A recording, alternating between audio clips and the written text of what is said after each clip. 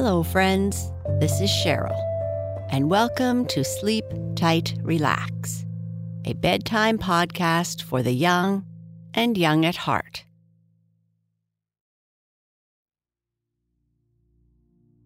In this episode, we will be joining a family of geese as they visit their cousins in the country for the day. With the story, we are going to combine the gentle sounds of nature and music to help you relax and become calm and peaceful. It's time to rest, so let's take some time to get cozy and comfortable. Turn down your lights, and your room should be free from distractions. Make sure you are comfortable in bed, letting your body ease into whatever position you feel the most comfortable. Cuddle up to your favorite toy or stuffed friend. Close your eyes if you'd like and take in a very slow, deep breath. Continue breathing deeply and feel the cool air come in through your nose and flow all the way down to your belly. Feel your belly expand outwards as you breathe deeply. Take a deep breath in through your nose and release the air through your mouth. Breathe in and breathe out. Take your time. Breathe in deeply and release the air.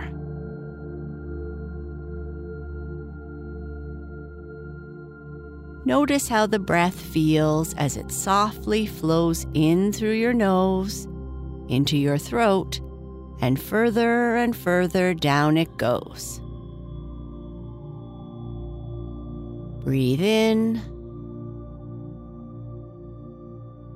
and breathe out.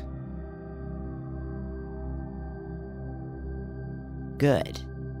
I hope you are starting to feel more relaxed. After our story, I'll check back in with you again and leave you with some relaxing sounds to fall asleep to. Now, let's continue with Mrs. Goose and her swamp cousins.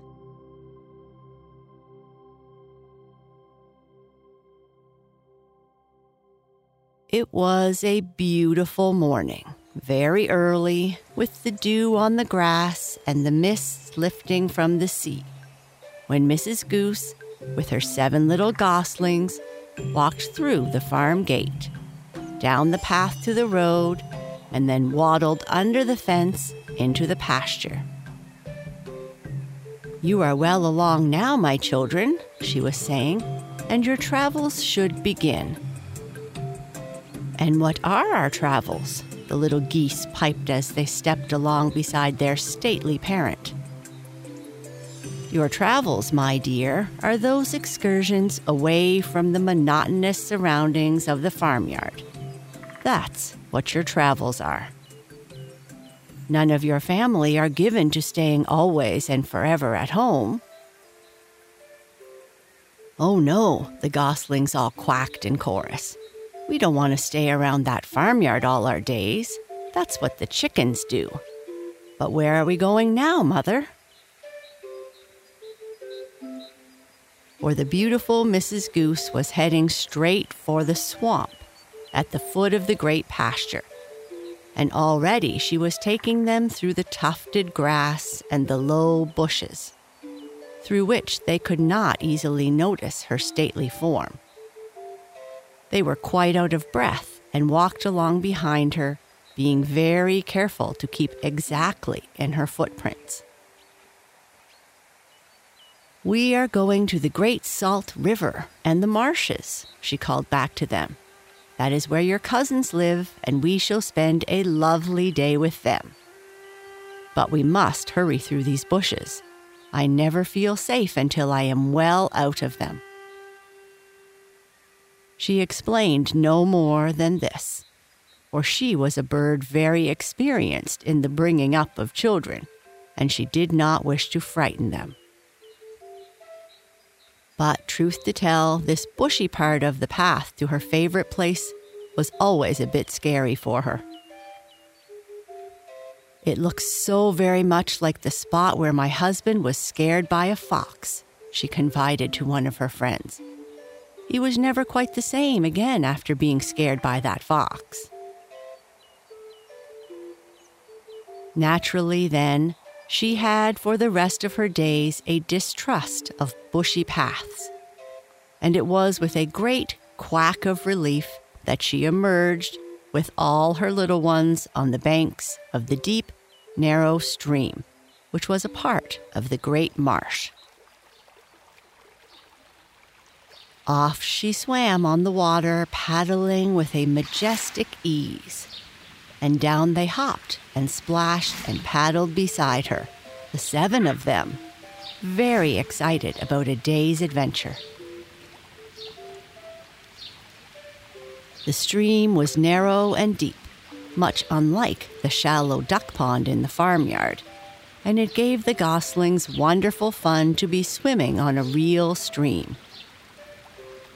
"How good it is," Mrs. Goose quacked, "to feel the clear, cool water, and to know that you are not paddling across a mere mud puddle.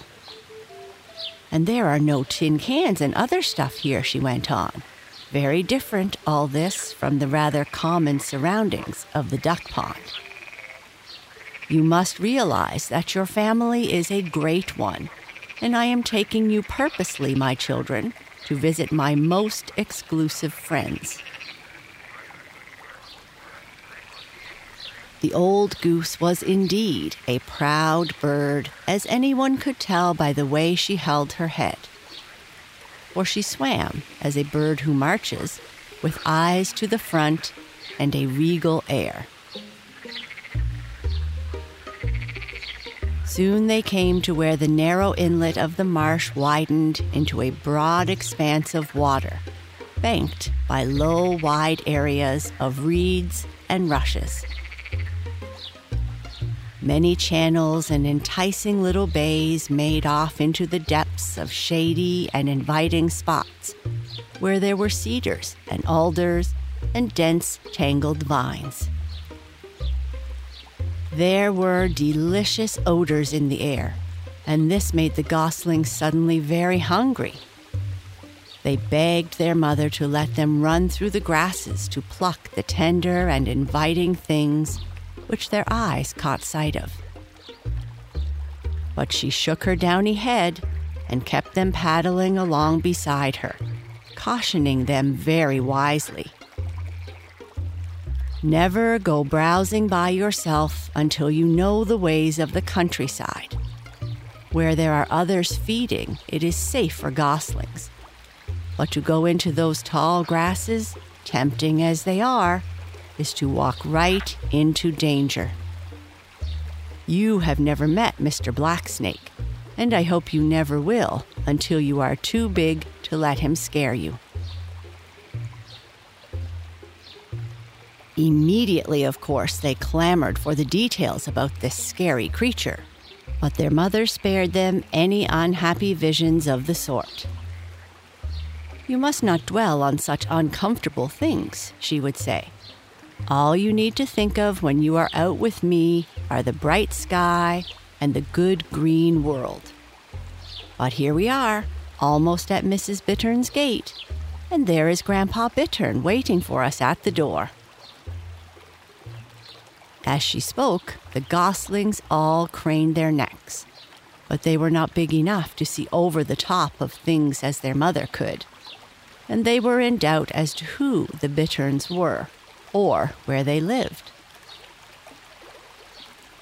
Suddenly, there was a great quacking and flapping of wings on the part of their mother, and they found themselves touching bottom in a beautiful shallow where the black earth and the mosses grew over the very water.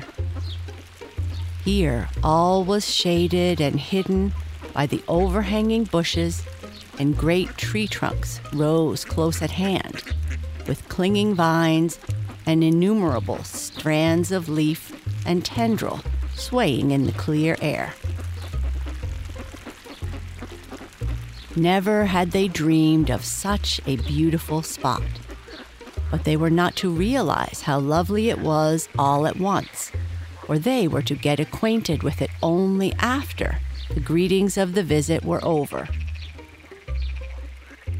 Their cousin, Mrs. Bittern, who was so elegant and brown, with black trimmings to her wings and a bit of gray lace at her edges, and the stately gentleman who stood guard by her nest, were quite enough to overpower the little goslings. They couldn't remember their own names, and they stammered with embarrassment. And in the nest was a solitary youngster with a very long bill and big, frightened eyes, whom they were cautious in approaching. His only greeting was a vicious poking at them with his little head, and they noted that his neck was very strong. "Billy isn't used to children yet," Mrs. Bittern quickly apologized, "but he'll soon get used to them. Just hand him a bit of fish, Father, and a few of those small crabs. Oh, a very small one, Father. You nearly made him have a sore tummy with the big one you gave him at breakfast." True enough, little Billy Bittern was in a better mood when something more had gone down his throat. And while the two mothers fell into an immediate discussion of the silliness of fathers and uncles, the baby Bittern and the little goslings were quacking and playing around the nest in the noisiest way possible. "So this, my dears, is a true country home," their mother said as she turned to them. "This is the kind of thing that your father and I have always wanted, a little place of our own in the swamp." "Oh, Mother, wouldn't it be lovely?" they all burst out, really transported with joy at the thought of living forever, where it was all like this, so free and open and sweet. "Ha, ha, ha," laughed the tall owner of the charming retreat. "That is what you people from the farm always say when you get here. But you know very well you'll be glad to get back to what you call the conveniences of life." By this he meant the cracked corn and the snug quarters, and the rest of the good things in the farmer's yard.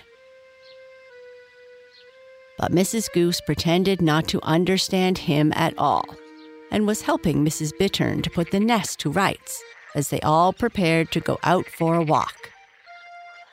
For that is always the first thing you do when you visit your country cousins. Such precautions as the Bitterns took when they left the house. It was, cover the nest here and put a stick there, and finally, to create a complete disguise, they raked a lot of straw over the top. Why, you never would have guessed it was a house at all. Then, through the grasses and the deep black mud, and over innumerable tufts of green, where there were great wild cabbages and tempting bunches of other treats, they went in a happy procession. The goslings nibbled and tasted and feasted, wherever their mother was sure it was wise, and little Billy with his sharp beak poked incessantly in the mud for the things he liked best, tadpoles and beetles. Almost all day they picnicked in this delightful place, and only stopped in their leisurely stroll when they came to a grassy knoll where the mother birds thought it best to let the children rest. All the gossip of the year was gone over by the elders. Mrs. Bittern told of her winter vacation far to the south. We stayed much of the time with the herons and the spoonbills. Theirs is such an attractive colony, you know, and I delight in Southern society. We came north with your first cousin, Mrs. Hudson Goose, a noble family, your great northern relatives, my dear Fluffy. But they fly a little too fast for us bitterns. We parted after a few days. Longbill, you know, likes to take it easy when he travels.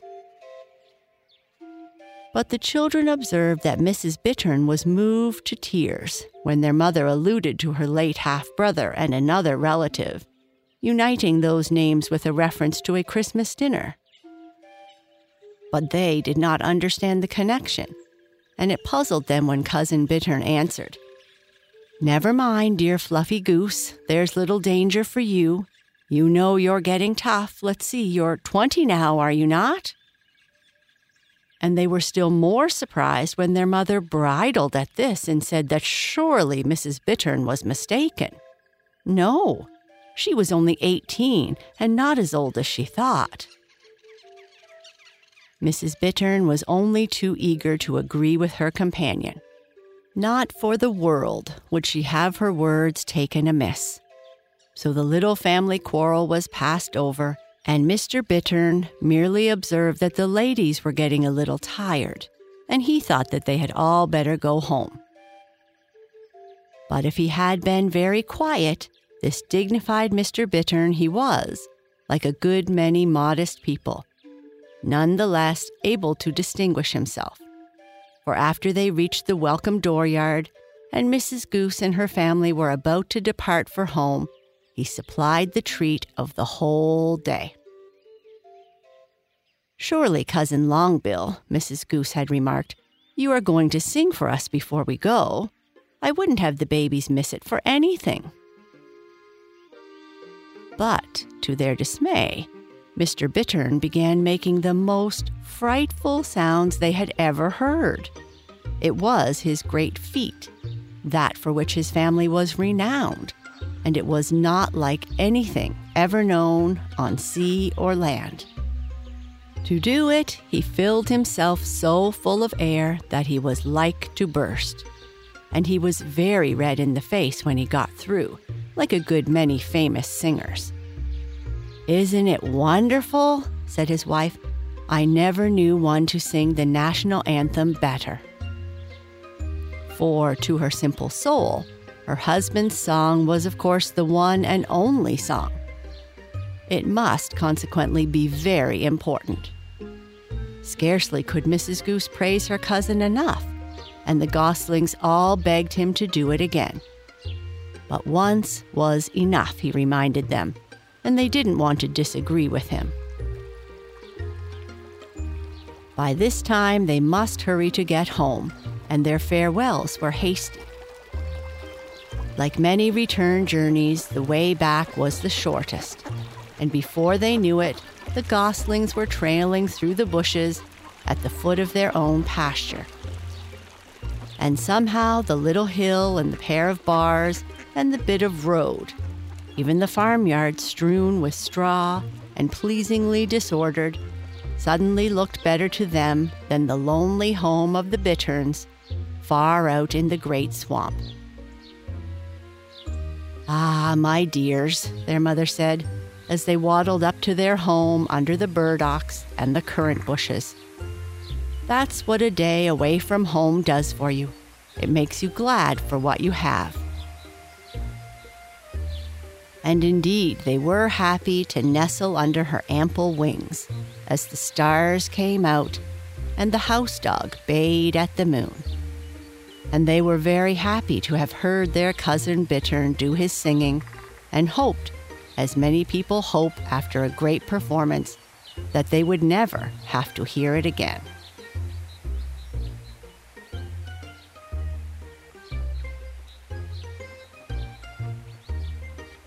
And that is the end of our story. If you are still awake, I would like you to think or say to yourself, "I use my imagination when I am feeling bored or uninspired." I can relax and be myself.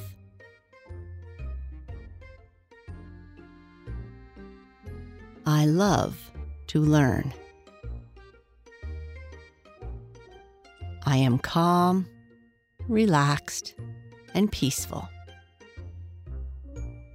Sleep tight.